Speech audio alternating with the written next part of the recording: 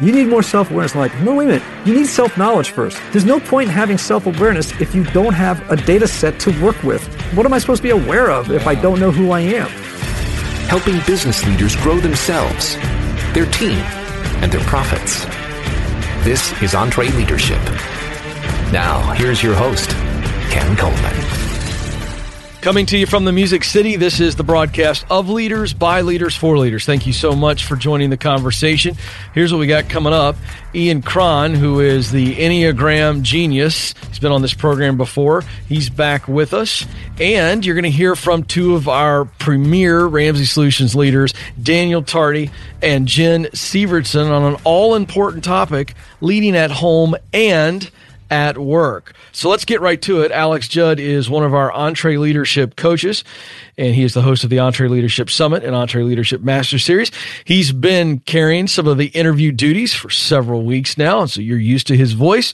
And he sat down recently with the best-selling author and the Enneagram guru, Ian Cron. Alex, welcome back to the studio. Thanks so much for having me, Ken. I'm excited to share this with our audience. Ian is the author of the book, The Road Back to You, which really details what the Enneagram is and why also self-awareness is so important in the life of the leader. So here's my interview with Ian Cron.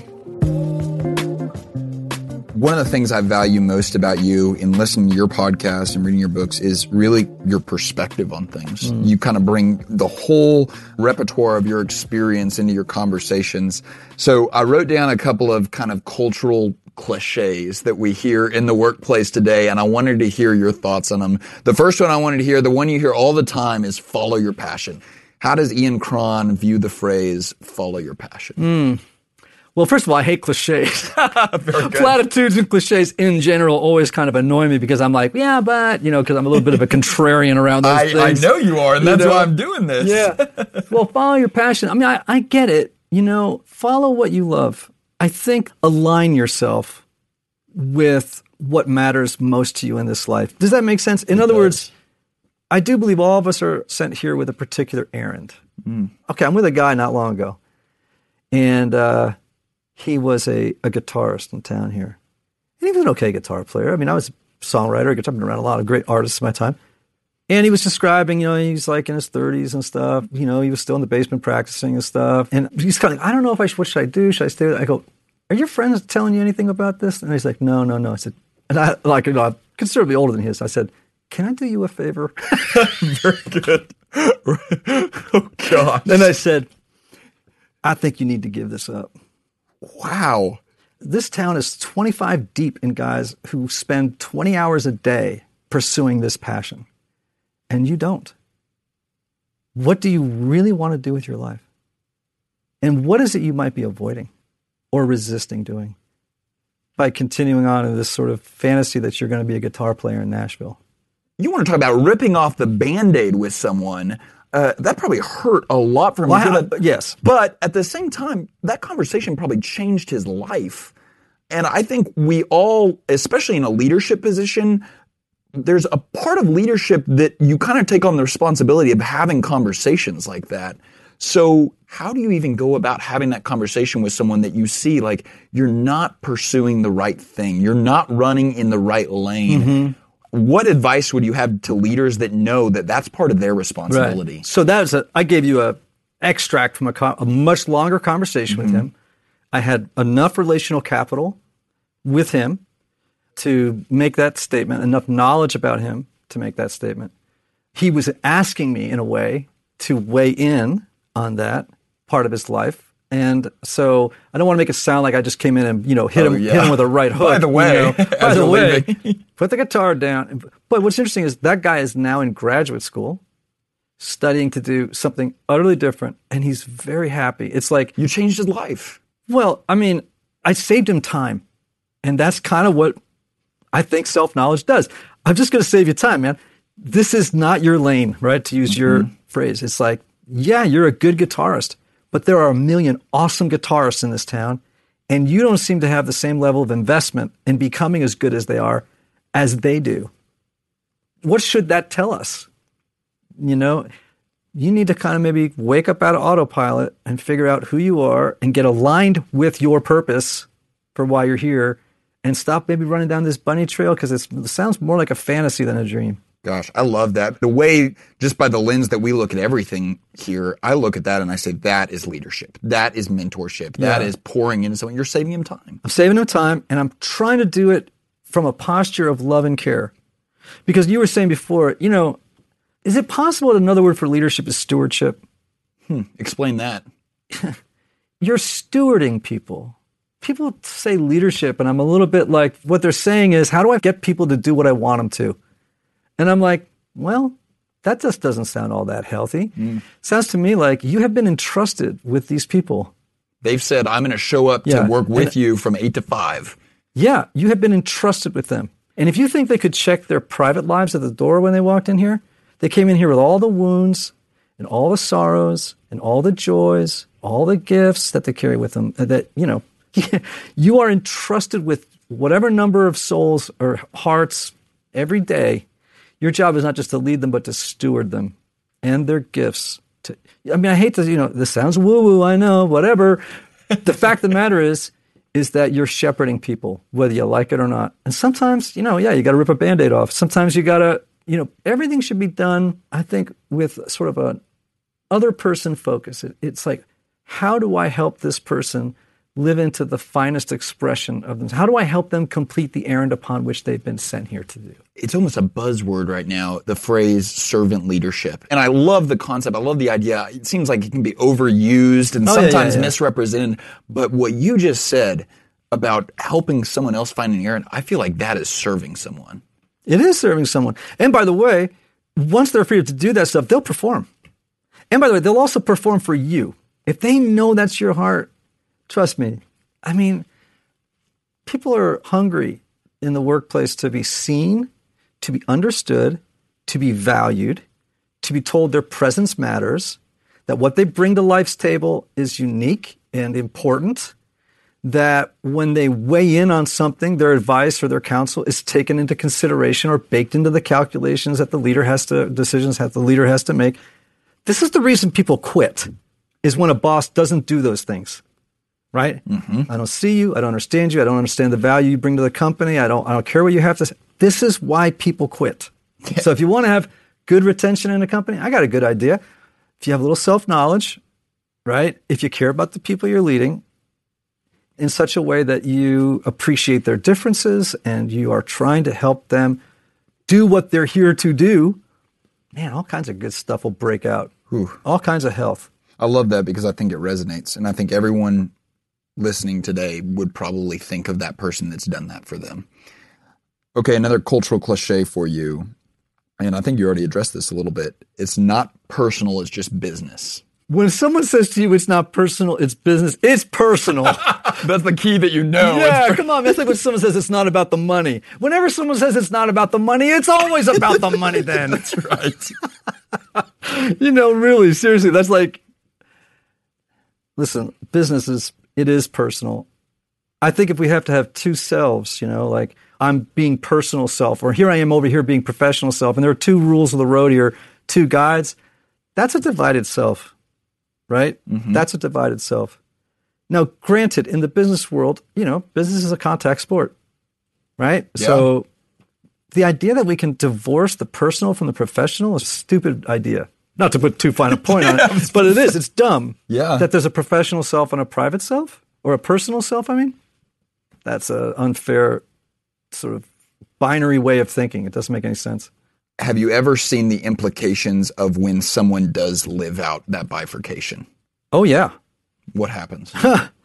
Addictions, people at odds with their own values, right? It's like, well, do you operate by the same values in your personal life as you do in your business life? I sure would like to know the answer to that question before I do business with you. You know what I'm saying? In other words, people, this is just even an idea from religious traditions, right? A house divided against itself can't stand. If you have two selves operating inside, I don't know. That just sounds like unhealth to me. There should be some level of stability. Now, again, adaptability too. I don't wander around the office in my boxers like I do at home. That's right. And you can be thankful for that. Yeah, we're all very grateful to you. But the fact of the matter is, I try to live by the same set of principles and ideas and ideals in both places. I'm committed to transparency and honesty. Sometimes in the workplace, that's more difficult when it's easier to kind of cloud things a little bit because it's to my benefit. Nope, can't do that. I think what we want to have in life is a sense of consistency and of integritas, which means wholeness, integrity, wholeness. It's not being divided. Does that make sense? It does. To live out of a place of wholeness. So I think the whole sort of line between professional and personal, making distinctions between the two, I don't know. There's something about that doesn't smell right to me. Yeah. I agree. That's not a clear. person that I would follow, is the person that's living two separate lives. No. That scares the heck out of me. No, granted, again, there is adaptability. Yeah. My personality at home is, to some degree, has to change at work, right? But I hope it doesn't depart too far, because if it does, I think you're heading toward a place of real unhealth. That's real good.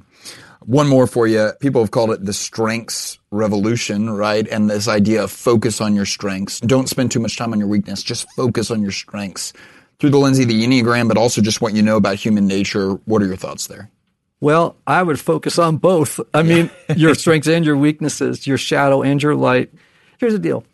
What's best about us tends to be what's worst about us, and what's worst about us tends to be what's, best about us, right? So we need to know about both. I mean, self-knowledge, we need to be ruthlessly honest with ourselves in life. Because the human heart, human beings just in general, are fairly self-deceptive. We're pretty self-deceptive, right? I mean, we're all very prone to it. I want to know I don't like my weaknesses. So let me give you an example. I've been in recovery for a long time, right? For a period of my life of drug use and alcohol. And I'm just telling you, man, radical self-honesty, it's important.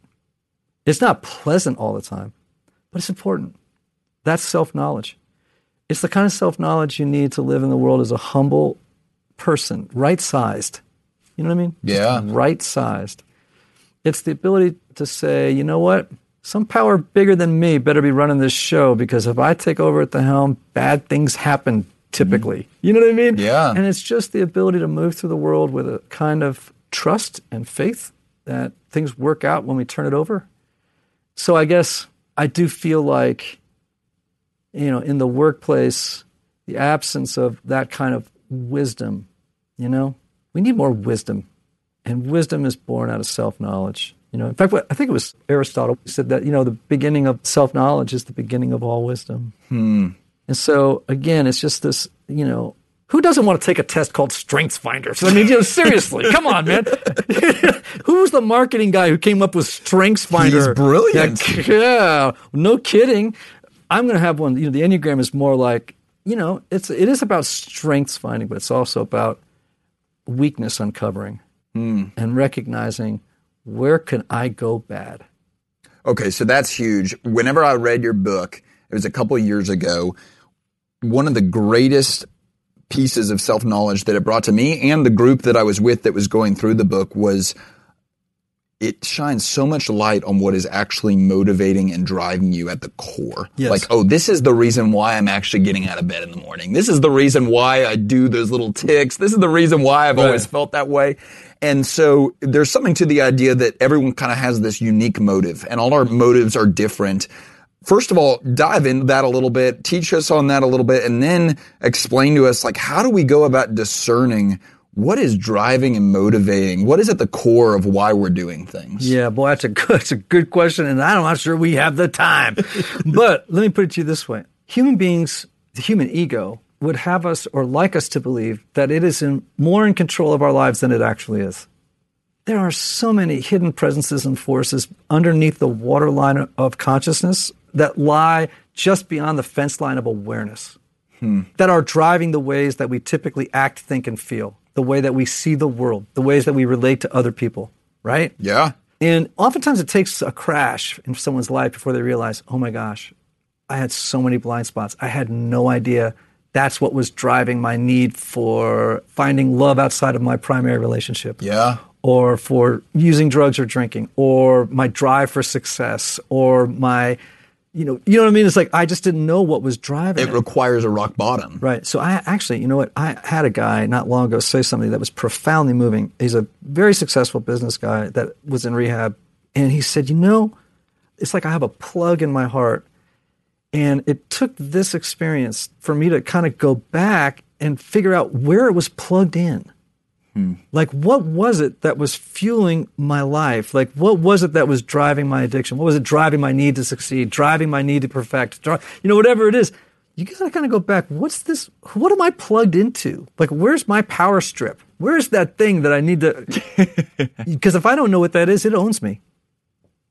That thing owns you if you don't know about it. What remains unconscious owns you because it can work autonomously without your knowing it. So you need to know what the unconscious motivations are by surfacing them. Now, let me save you time. When the Enneagram, right, one of the reasons it's helpful is it just lays them out. You don't have to go to rehab to figure this out. You know what I mean? You don't have to have a rock bottom experience. Right. In other words, let me save you some time. That's right. And about $40,000. So, no I just think it's like, is it a perfect instrument? No. I don't care if it's Strength Finders disc, Colby Hogan. None of these things are perfect. Yeah. Right? They're low resolution pictures. And that's what we need, right? At the very least. A low res picture is better than no picture. Right? No kidding. And so nothing is going to give us a high res picture of what's going on inside of us. So, we're looking through a glass dimly. It's like, but we need to be looking, and we need to, even if you could get 5% more clarity and more self-knowledge, that's a lot, bro. In the overall scheme of things, 5% more clarity puts you way ahead of the curve of other people. And it's going to impact people. It's going to impact culture. It's going to impact, it'll impact the bottom line if you can just have an increased self-knowledge. Totally. Okay, so from a leadership perspective, the recognition that everyone that works for me or that works with me has a unique motive. They have a unique power source that they're plugged into. How should that affect leadership? Oh, yeah. Well, let's say you were working for me, right? You're a 3 on the Enneagram. Let's say I know that, right? And I'm a self-aware person, a self-aware leader who really cares deeply about you thriving and flourishing in the world, right? Yes. I want to motivate you. Okay. I know that to get you to perform optimally, then I probably ought to set up a performance-based merit system, right? Yep. Okay. You're hitting the nail on the head already. I ought to talk to you about promotions and bonuses, right? I ought to set up a system for you because I know that part of what drives you or excites you, that lights you up, is that. Yeah. That those types of things matter to you. If you were a 5 on the Enneagram or a different type of human being, I wouldn't do that. You know what I mean? Do something different. Totally. If you were, let's say, I realize not everyone who's listening is an Enneagram understands it, but there are some people, if they want a bonus, they want more autonomy. They want to work from Starbucks. They want to work from home. They're more private than you are. They're not people. You know what I'm saying? So I would say, don't make this poor guy work in an open workspace. Let him go work at Starbucks in the corner. You know what I mean? And that would be the motivator. That would be the driver. Totally. It would be a huge piece of it. There are certain people who are just very private. So again, it starts with understanding, number one, yourself, but then understanding the people you work with and really starting to get to know what is driving them. Yes. And things like the Enneagram can help you have a template. So all right, so I work with lots of companies. I go in and I throw out the Enneagram. I talk to them about 9 different personality styles. Yeah. 2, I've never had someone walk out saying, "Oh, I don't think that's true," or I didn't relate to one of those, right? I go back for follow-ups and people are like, "Oh my gosh. Like now I understand why that person needs to do this or that. Now I know how to help this person do that." Yeah. Now suddenly, like, I'm not fooling you. This is going to sound so overstated, but I'm just telling the truth, and I hate overstatements. But people have this sort of, scales falling from the eyes moment with it. It's like, oh, you mean the things that motivate Alex are not the things that motivate Ian. And the things that delight you don't delight me. And if I'm a leader and I just think everything that delights me should delight everybody else, that's not good. And you're not going to maximize your organization that way. No, not at all.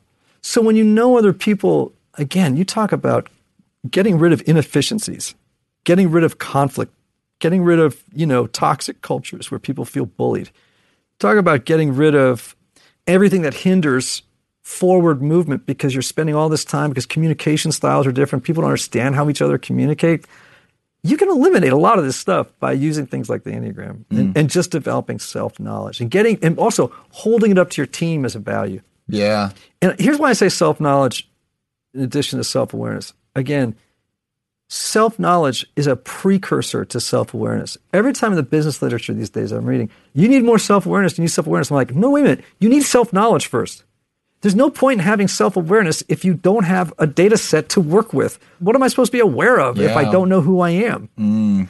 If I don't know my weaknesses, what should activate my self-awareness when I see it happen? So in other words, it's like you got to do the hard work of self-knowledge before you can enjoy the benefits of an activated self-awareness. Yeah, do the hard work of self-knowledge before you can enjoy the benefits of self-awareness. Man, tweet that. That is good. Okay, I don't know if that was off the cuff or not, but that was impressive, Ian. In leadership, or with leadership, comes more exposure. And with that comes more expectations, more opinions, and inevitably more criticism.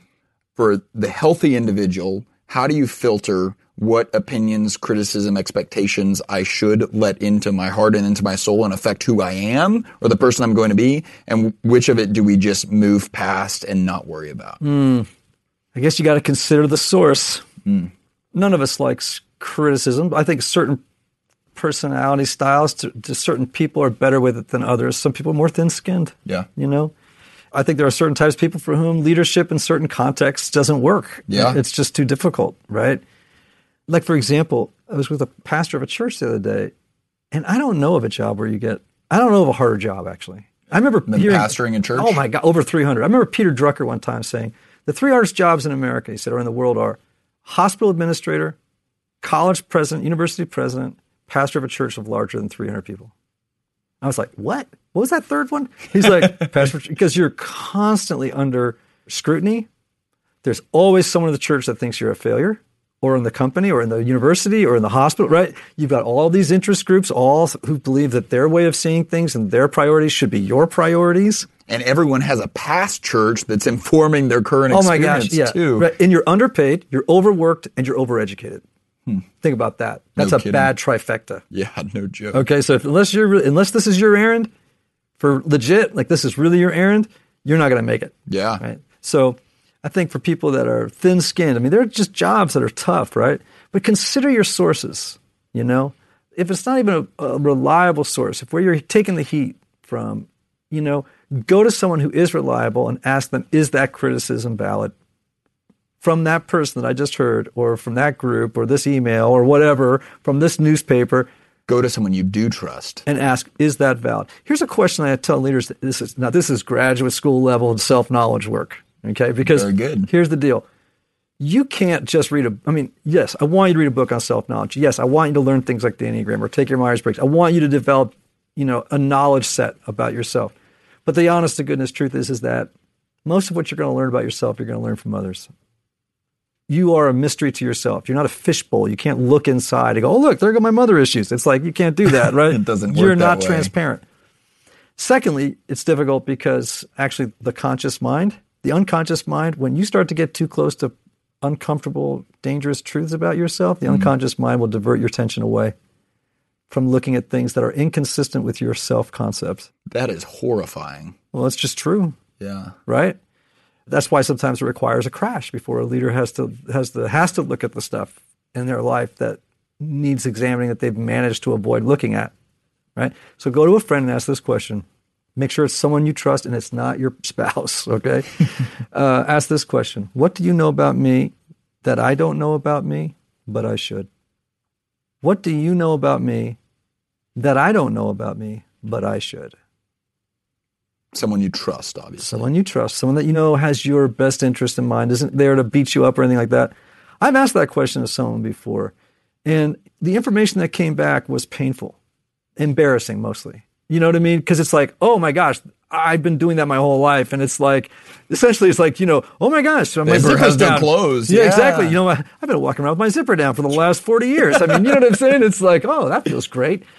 This person actually said something to me that blew.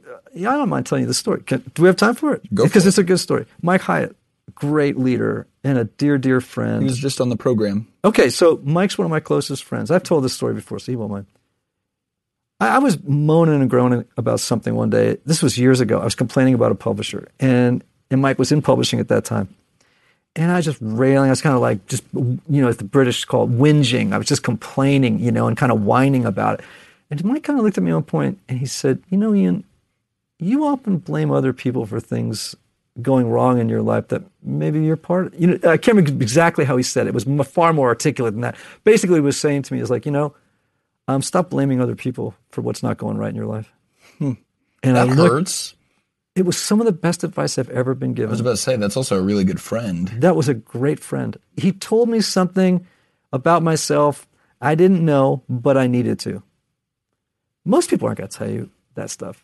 It expends too many calories to have these kinds of conversations for most people. You know what I mean? It's like, I don't want the conflict. Or you have to really care about someone to really step in.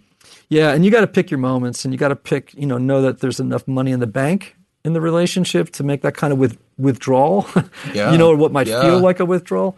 But, ultimately, he has said a couple of things to me in my life that have changed my direction on some things. We see the world through different lenses, but I have benefited from him allowing me to see the world through his lens.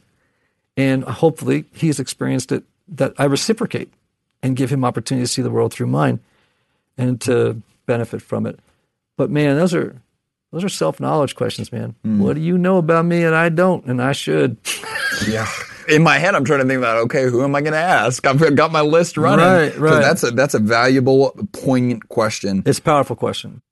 Kind of related to that in a degree, I want to know, just with regard to self-awareness and with regard to self-knowledge, it sounds like what you're saying is we can't figure this out alone. And at the same time, we always hear that, and to use another cultural cliche, it's lonely at the top, right? And we see that business leaders, one of the biggest challenges they face is isolation. From your perspective, if you're trying to play the preventative role of a therapist, what do you tell that person that would self-identify as someone that is isolated? Oh, boy. Yeah, the problem with success, you start hanging around with other successful people who are all actually facing the same issues that you are, and so all you're doing is trading ignorances all day. Right? So true. You're all That's just the sitting chuckle around. of recognition. Yeah, it's like, okay, we're all just talking about the same thing. We have no outside perspective from people who aren't particularly successful or in the same way successful, right? I think loneliness is a terrible, terrible problem in the workplace as a whole. And it's probably no more acute than it is at the top. Loneliness is an enormous problem in the workplace. We could have another episode talking about all the research that's being done now on the problems of loneliness in the workplace. But it is lonely at the top, right? And I would say that we all need a group of people in our lives who are in relationship with us in what I call disinterested relationships, okay? So I want people in my life who want to be with me not because I write books or because they're part of my team and they make money based on what I do. In other words, there's no interest in the relationship outside of just the pure joy and the interest in the relationship. You know what I'm saying? Yeah. A lot of times leaders, people in positions of power and leadership, it's hard to discern. Does this person want to be with me because of what I can offer them or because they really just want to be with me? Yeah. Without my job title, without my recognition or success. It's very, very hard. You need to find disinterested friendships, right? In other words, friendships that don't have an interest in what you can offer them by virtue of money or success or power, influence, just want to be with you for you, right? And that's hard to find. Leaders, unfortunately, can also be the people who drive themselves into isolation because they've invested their whole life in nothing else but work. That's so funny you say that. I was just about to say that what you're saying hits home so much with me personally because one of my greatest strengths is that I dive in head first in my work. One of my greatest vices is that I dive in head first in my work. Right. I'll go all at it. And some of the best friends that I have in my life could care less about what I do. Yeah. It's interesting. Do you know who Henry Nouwen was? I know that name. So What do I know that Nouwen name? was a Catholic priest, and years ago, he's dead now. He was a very complicated human being, a beautiful writer and a great thinker, but very wounded as a person and had a terrible need to be recognized and valued by other people. And he had become quite famous as a writer and a speaker. And toward the end of his life, he moved into a community of people with profound emotional, mental, and physical disabilities. Profound, right? And what he said was, it was so moving to live with people who loved him without having any idea of who he was. They didn't know he was famous, didn't recognize his name. They couldn't read. They couldn't speak, some of them. And they just loved him for his being there with them. Powerful.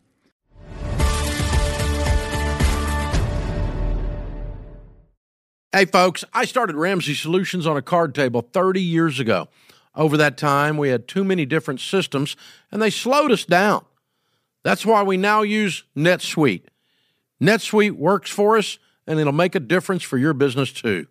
Whether you're just starting out or you're well on your way to becoming a multi-million-dollar company, NetSuite can scale with you to help communicate across departments and plan ahead better. See, you know your day-to-day forward and backward, but stuff like analytics, accounting, human capital management, all that might be another story.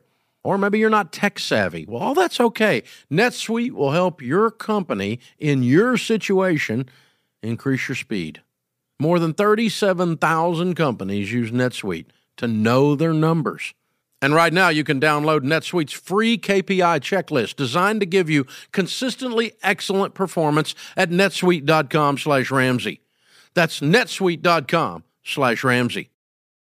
This episode is brought to you by Trainual. Even when you're great at running the day-to-day, a lot of leaders struggle to delegate. But delegation is a critical leadership skill, and empowering your team by building that skill just takes having the right system in place. Well, Trainual is that system, and it's a game changer. Trainual is an easy-to-use app that helps document and organize everything about your company in one place. Clear outlines for every role and responsibility, step-by-step training for all your SOPs and employee handbook content, an org chart and directory. You can build accountability tests.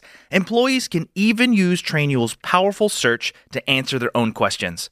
Companies using Trainual are cutting training time and related costs by up to 75%. Get started with over 300 templates and their world-class support. It's time to get your entire team playing from the same playbook. Visit Trainual.com/Entree today for a demo and get 15% off your first year with code Entree15. That's 15% off at TRAINUAL.com/Entree with code ENTRE15.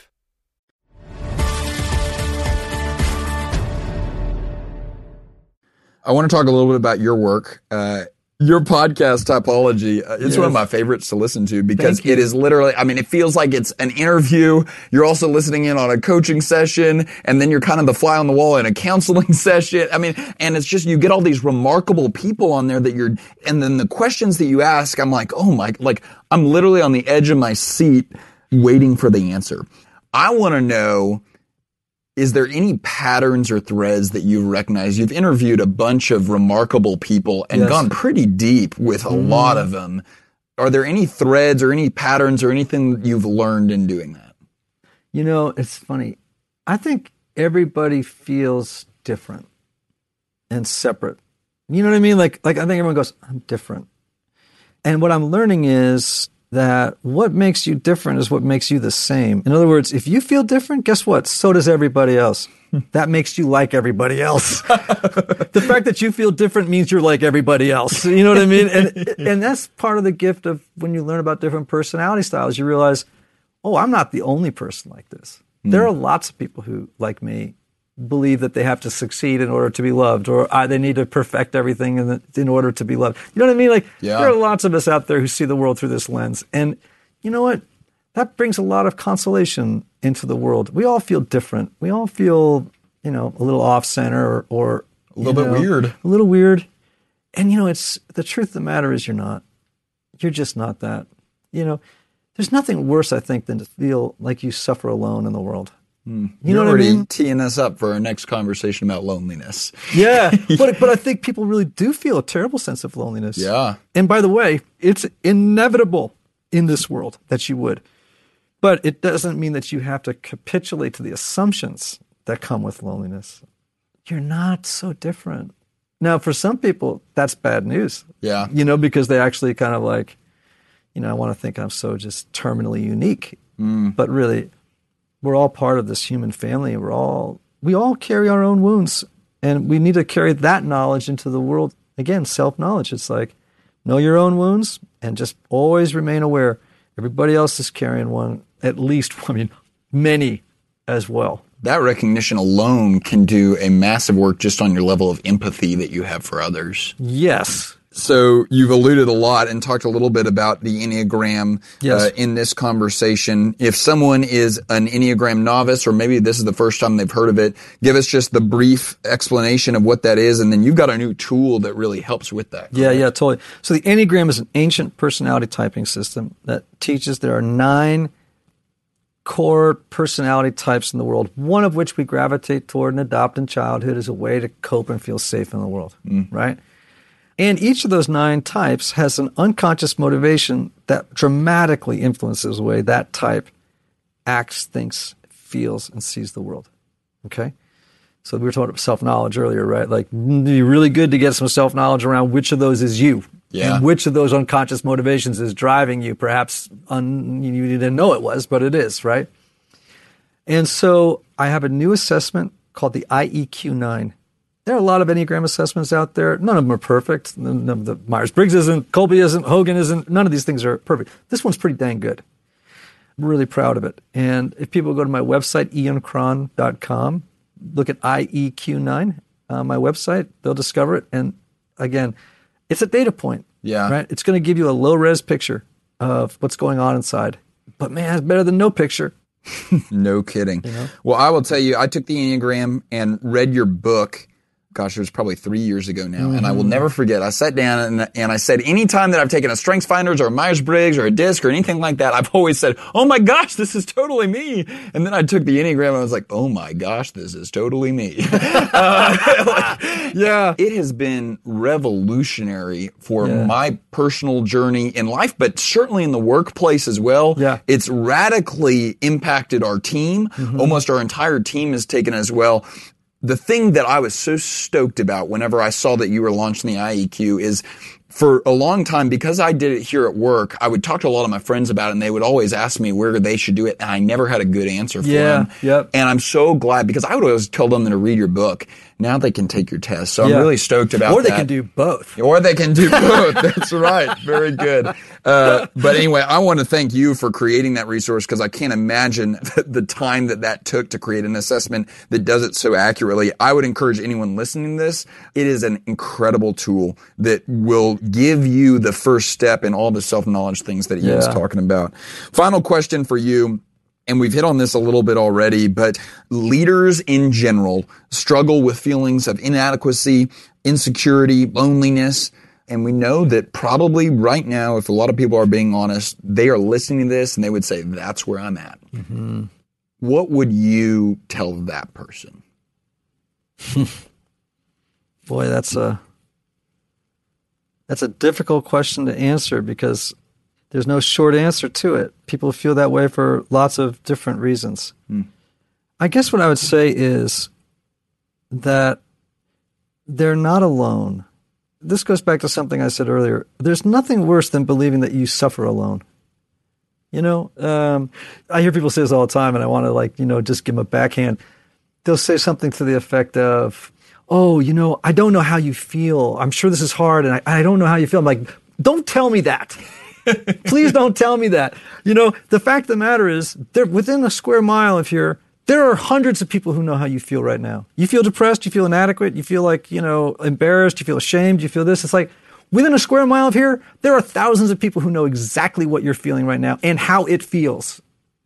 Sometimes people think they kind of they want to exceptionalize your pain. Like, that you're the only one. You're the only one, or your particular experience of that feeling is unique to you. It's like, don't tell me that. That just makes me lonelier than when I started this conversation. What I want to know is that you feel the same way that I do, that we share a common humanity. Our experience of shame, inadequacy, brokenness, of heroicism, of whatever it is, the good and the bad. You know exactly what it's like to feel what I'm feeling. When people tell me that they feel inadequate and stuff like that, I'm like, well, welcome. You know what I mean? Now, the worst thing you could do is to deny it. Don't sublimate or deny the fact that that is the truth, Remember a friend of mine said to me one time, I said, I feel so inadequate. He goes, you are. I was like, what? That wasn't the answer I anticipated, right?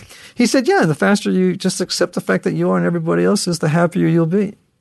Because usually people who feel inadequate, all of us, It's because we're comparing ourselves to an idealized image we have of who we're supposed to be all the time. You know, we need to surrender and let go of this idealized image. I'm not saying don't pursue excellence in your personal life. Don't pursue, progress. No, I totally want you to do that. But this idealized image you have of who you're supposed to be is a tyrant. It's just a tyrant. My sponsor in AA, he's a fantastic guy, man. He says things to me all the time that blow my mind, right? Like the other day, so here's a self-knowledge one, man. I'm going to share with you one of my favorites from the other day. He said to me the other day, he's got a really thick Southern drawl, right? And I'm from Connecticut, so this is going to sound terrible. But he said to me, he goes, no, Ian, you need to give up the old idea that you know what just happened. And I thought to myself, I just stopped me in my boots, I was like, what did you say? Because I was reading a situation, trying to describe something, and he's like, you need to give up the idea that you know what just happened. And I thought to myself, he's right. I've been making a movie in my head about that interaction and what I thought just happened, and I have no idea what just happened, actually. Yeah. Right? Yeah. He says stuff to me like this all the time. I was speaking to him earlier today, and he actually was just reminding me that, it's okay. In fact, it's better than okay to acknowledge your broken self. That part of you that is frightened and scared, it feels like an imposter, which is what you were describing earlier, right? Feels fraudulent, feels overwhelmed. Just acknowledge it. It's there. But you still have to go out into the big world out there and love it. That's your job. Go out there and love it. Go out there and love everybody and everything you meet, and do it with all your brokenness. You don't have to be perfect. Don't live up to some idealized image. It's a waste of your time. Well, Ian, thank you so much for being with us today. I'll tell you, we said it earlier, one of the things that I value so much about you is your perspective, and you brought it today. So I know I'm better for it. I know our audience is better for it as well. Thanks so much for your time. Thank you, man. It's a pleasure. All right, big thanks to Ian for hanging out with us again. We always love when he stops by the studio. Nice job, Alex. And you've also got something exciting to tell us about. What is this escape survival mode? What are we talking about here? Yeah, I'm really excited about this. We ask people within our coaching program all the time when we're coaching them on leadership and in business. And really what we're looking for is, are you working more in the business or on the business?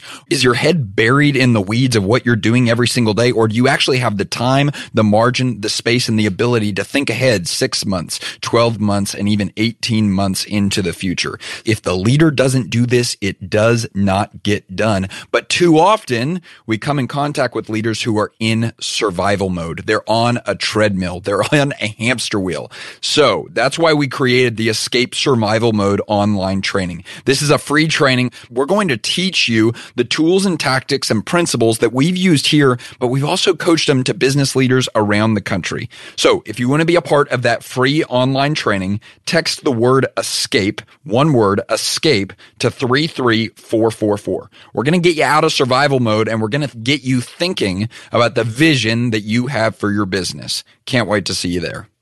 All right. Thanks, Alex. One of the things I've always enjoyed about this program is when we can bring in some of our entree leaders from the home here, our house, Dave's house. Entree leadership was developed here based on the way we did business.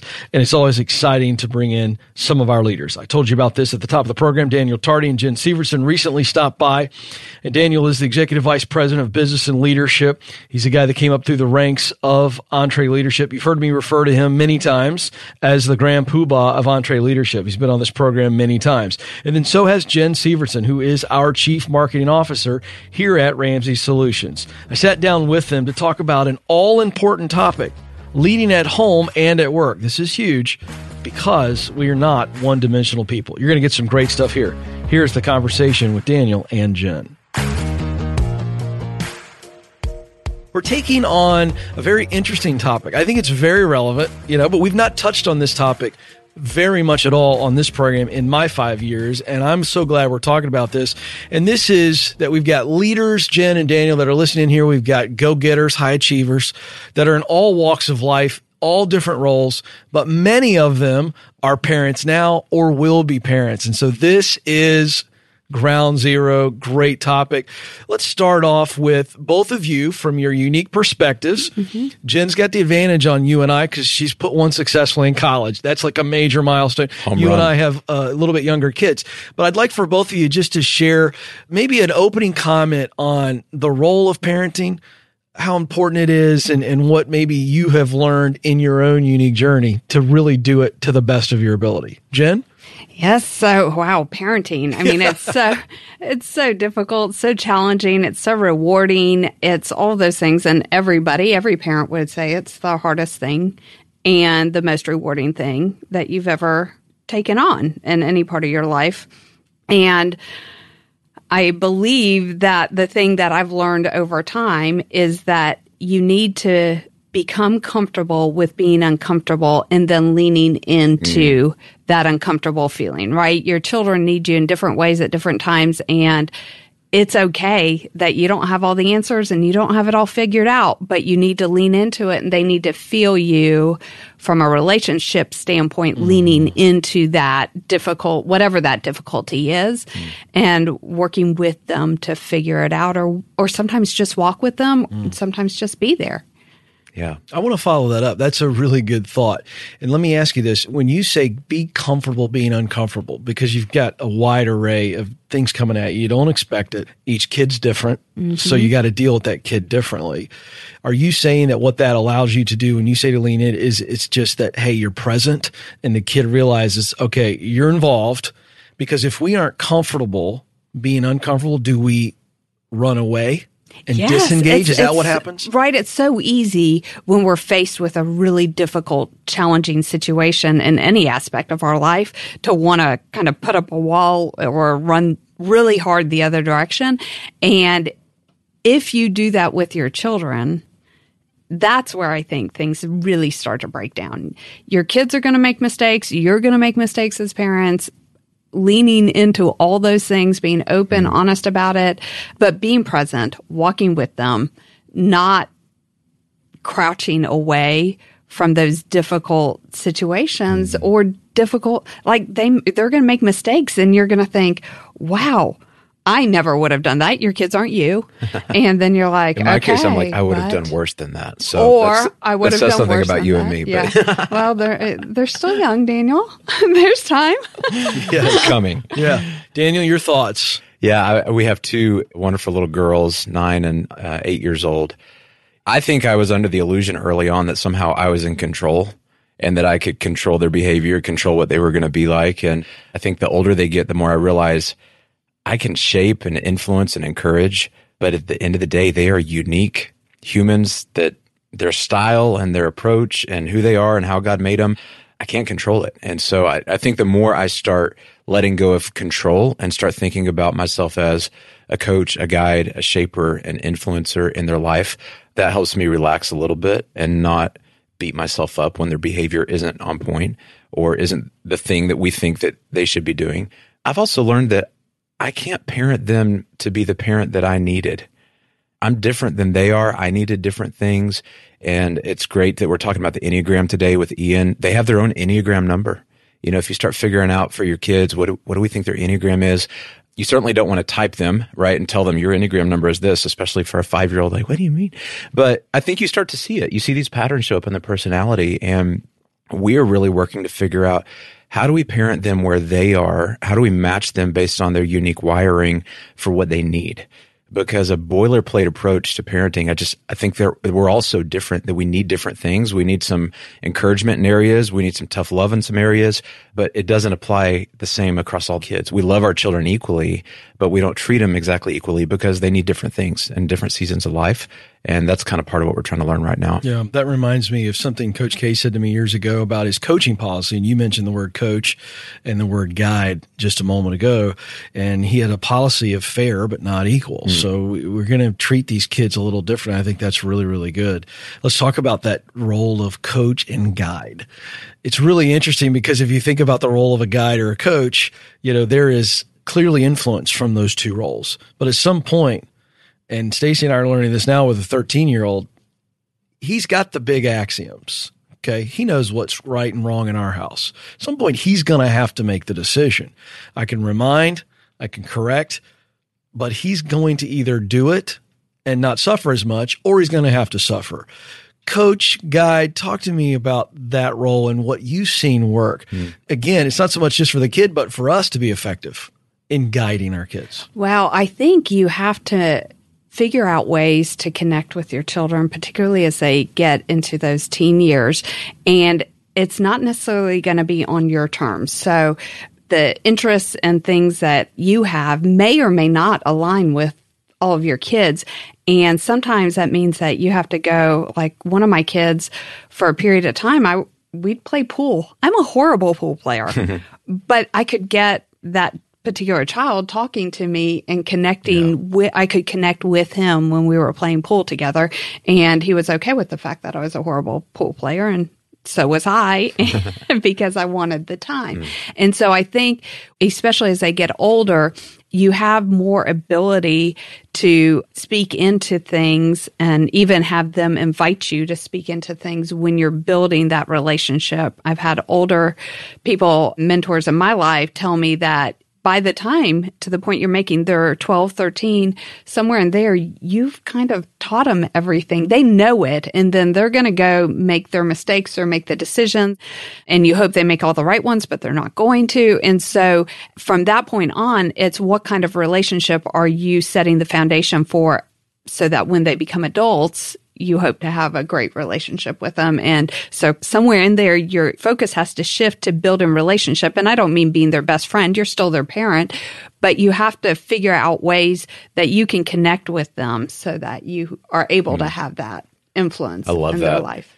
Emily and I have really adopted this definition that I love about success for parenting. And I think it's Andy Stanley is the one that coined this, but we want to parent in a way where our children will want to be around us even when they don't have to. And what that does for me is it gets me to look up outside of today's frustrations and think about the long game. When they're 18 years old and they're walking across the stage, what am I really going to regret and what am I really going to be proud of? And I'm probably not going to be that frustrated that they didn't eat their broccoli on Wednesday, July 25th, and go to bed on time. It's going to be those moments that you're talking about. I'm going to be proud that whatever the equivalent is of playing pool with them, being present in their life, having a relationship that as they have more autonomy to get to choose to be at friends' houses or get to choose to be away and, they're going to come home that summer for college. I want to come home. I want to be around mom and dad because you're shaping them to be adults and hopefully be your friends as they become adults and they're adults with you in the later season of life. And I think that definition of success, it helps me to zoom out because otherwise I just really dial in on today's performance, all the little turf wars, all the little nitpicky stuff. And I can relax on some of that legalistic behavior driven kind of thing when I go, I'm setting us up to have a relationship for the rest of my life, and hopefully that's a long season that's way beyond when they turn 18. I love that. Let's talk about preparation, preparing these kids. We've got them for just a blink of time. All three of us are already experiencing that. Jen, it had to be, surreal to send your daughter off to college. We're just blown away. We have two in middle school. It goes quick. What have you learned? What are you doing to prepare them for that time where they're not around as much, even if they want to come back? And it's like, okay, now they've got to go and they have to fly. They're kicked out of the nest, if you will. We have, and I would encourage everybody to develop some sort of rites of passage that work for you and your family. And we've got a couple that work for us and our family with our kids when they're in their teen years that we've implemented with all three of our kids or plan to if they're not quite to the age yet. That is a sociological piece that's kind of fallen away in modern day America for lots of us is that idea of rites of passage. We don't all take part in a bar mitzvah or have a quinceañera if you're 16. And so what are those rites of passage that work for you and your children and play into your family, and how can you make those things a big deal? We have friends that have done things when their kids graduate where others they have mentors speak into different parts of their life. And it's like you need to figure out what works for your family and your parenting style and then incorporate those rites of passage to help prepare them for new stages and new parts of life. I feel pretty strongly about that. Yes, I love it. we're planning right now. Our 8-year-old Emma Grace, she'll be 9 in November. Someone talked to us about rites of passage, and we adopted it, and we're planning her halftime trip. At 9 years old, she's halfway to 18. And so me and Emily and her, and it's just us, we'll go for the weekend and do something that's fun and pour into her, call out things we see in her, edify her, goof off, have some fancy dinners and things that it's like, you're becoming an adult now. We're going to start spending the next 9 years getting you prepared to be an adult and less of a little baby. And that's emotional just to even plan that kind of a trip, because you're like, oh my gosh, we're halfway there. And it felt like a blink with our youngest. Yeah. I just go back to talking about their identity more than their behavior. When I'm thinking about preparation, we're always tempted to correct the behavior and to try to address the actions that they're taking that are right or wrong. And that's part of our job as parents. We do hold the gavel. We do have to imply consequences for decisions to teach them this is how life works. But Emily and I every day are trying to remind our girls what it means to be a child of God, what it means to be a tardy. We have these goofy little things we say every morning, and I say, all right, what's your name? And they say, I'm a tardy. What do tardies do? Well, they're not divas, and they don't make excuses, and they're respectful. They tell the truth, and they make wise decisions even when it's hard. And those are the 5 that we just hit on that all the time. And so instead of always addressing behavior, we can come back to, what would a tardy do in this situation? What does a child of God do in this situation? What's the wise thing to do? And I feel like if they can move out of our house and know that they were unconditionally loved by their parents and by their Creator, and know that they have an identity that's special in what it means to be a tardy, and they're taking that with them into life, that's about all we can ask for. And everything else is bonus. Good grades, I hope they get them, but I can't control that. But I can significantly influence what they believe about themselves and their identity. And that's where we really try to camp. Okay, our final question, kind of an offshoot of this preparation topic, is failure. And I'm making this the final question because I think this is a dual question for both of you. So I want you to answer this in the context of a leader at work and as a parent of kids. It's really hard, speaking for myself, to watch my kids fail. And I have caught myself at different times in their journeys stopping the failure from happening. And I don't do that anymore. And there's something about a leader who will allow people to fail in order for them to learn and grow. And it's that idea of taking away that safety net below the high wire. So I just want you all to speak to that. I just throw that out there from a leadership context and a parenting context, the value of letting people fail. Yeah. Well, you can prepare the path for the child, or you can prepare the child for the path. If I'm going to run around and prepare the path and be a helicopter dad and make sure that every little thing that could hurt them or cause them pain, I'm going to call the coach and say, you better put them in, or I'm going to call their teacher and say, you better give them an A anyway. Like if I'm always going out in front of them and insulating them from how life really works, as much as I want that for their comfort in the moment, as much as I hate when their puppy dog face starts to cry and they really feel real pain in their heart, as small as it is for us as adults, you just see it in their face and you want to take it away from them. And I don't know. I don't get it right all the time. I feel like more often than not, I'm the softie and I go in and I rescue. And then Emily's like, hey, you're enabling them. We need to let them. And I think if you can have a great relationship with your spouse, hopefully doing this together, if that's not the case for everybody, but I lean on Emily a lot and I go, I need you to balance out the fact that I'm soft because I know they need to learn some tough love. But if you're thinking about how do we set them up to kind of start experiencing how life actually works, that's real love. You're not loving them well to insulate them. And then they get this massive whiplash when you launch them out of the nest and they go, the real world is completely different than what I experienced at home. They expect me to work. They expect me to show up on time. They expect me to follow through and tell the truth. And mom and dad never expected that. Our kids actually crave boundaries. They crave discipline. They crave us as parents to lead, and they respect us. And in the moment they whine and they fuss, but at the end of the day, when they respect us, that makes them feel safe. And when they feel safe, they can grow and their hearts can come alive in the way that God created them. And so, I laugh though all the time. We mess it up a lot. And I think you got to laugh about it with your spouse after the moment and you go, we totally screwed that one up, and we even tell our kids, hey, we screwed this one up. We didn't get it right. Last thing we want them thinking is that we think we're perfect. So we invite them into that messiness. But I don't know. I want to know Jen's answer, and I'm going to take notes because she's got this one mastered. That's great, Daniel. No, I don't have it mastered. But we talk a lot at work about non-fatal failure and how can you lead in such a way that you give your team and the people around you the ability to make some decisions. You know, you've guided them already, and at some point you've got to let go and make sure that you're not letting go so much that they make a fatal failure. That's the boundaries part you were talking about, Daniel. And to me, that applies perfectly to parenting. And I'm not saying we always get it right? But the non-fatal failures, sometimes they have to stub their toe and they have to feel the pain from it. If they don't burn their hand on the stove, they don't know the stove is dangerous. And so sometimes they have to learn things, and you have to look at it with the long view in mind and say, you know what? They're not going to remember this, or I'm not going to remember this, or this is not going to have an impact on them, on their life when they're 25 or 30 or 35. And so it's okay that there's this little stumbling block and they almost failed this class and they had to figure out how to get the grade back up. Yeah. Because I didn't go in and dive in with the teacher. I made them have to figure it out. One of the things I learned was that I could make a point in my mind crystal clear over and over and over, and it never registered until what I said would happen actually did happen.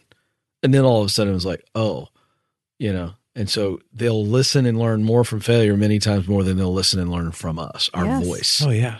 When I was 18, my dad didn't know hardly anything. And by the time I was 25, I was like, he's Genius. brilliant. Yes. You know? Mark Twain said That's something right. like that. It's really true. Yeah. In fact, even now, you know, at 45, I realize how wise my dad is, you know, and so it's really good stuff. Jen, Daniel, thank you. This is really good stuff. Thanks for leading well, and thanks for sharing some of your personal parenting stories. We're better for it. Thank you. Thank you. All right, big thanks to Jen and Daniel for that conversation. Hey, let's talk about Belay. We love the folks at Belay. Brian and Shannon have both been on this program. They are entree leaders. They've come through our program. They are a part of our family, and they're doing some amazing work. Summer is about to come to an end. It's hard to believe, but it's true. And so when we look at creating boundaries and routines, this is always going to be relevant, but certainly a hot topic as our schedules and routines change. So this resource from Belay, Work-Life Balance. How do you do it? Well, this is something that will help you find yourself and deal with the blurred lines between work life and personal life. It's going to give you some very practical tips for finding the balance between work and life and help you create the boundaries that you need as you move into the last season of the year.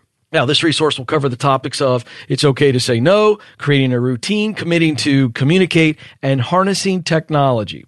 Download the resource by clicking the link in this episode's show notes and take control of your day. Hey, we've been asking you for several episodes now to rate and review these episodes. We hope you got so much out of this episode. And if you did, please give us a 5-star review and tell your friends to subscribe. Now, if you want a chance to win a $25 Amazon gift card, review this episode by clicking the link in the show notes, and be sure to follow us on social media at Entree Leadership. Well, that's going to do it for this episode. So on behalf of Alex Judd and the entire Entree Leadership team, thank you for listening. We'll talk with you again very soon.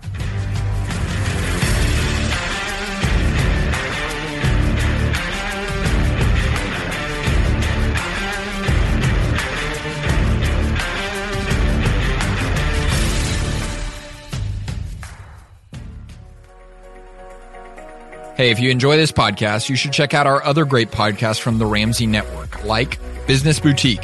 Hey, I'm Christy Wright, and I help women all over the country take their ideas and passions and hobbies and turn them into profitable businesses. If you have an idea in your head or a dream in your heart, and you've ever wondered if you could make money doing it, I'm here to help. Join us on the Business Boutique podcast, where we are equipping women to make money doing what they love. To hear full episodes, just search Business Boutique wherever you listen to podcasts or go to businessboutique.com.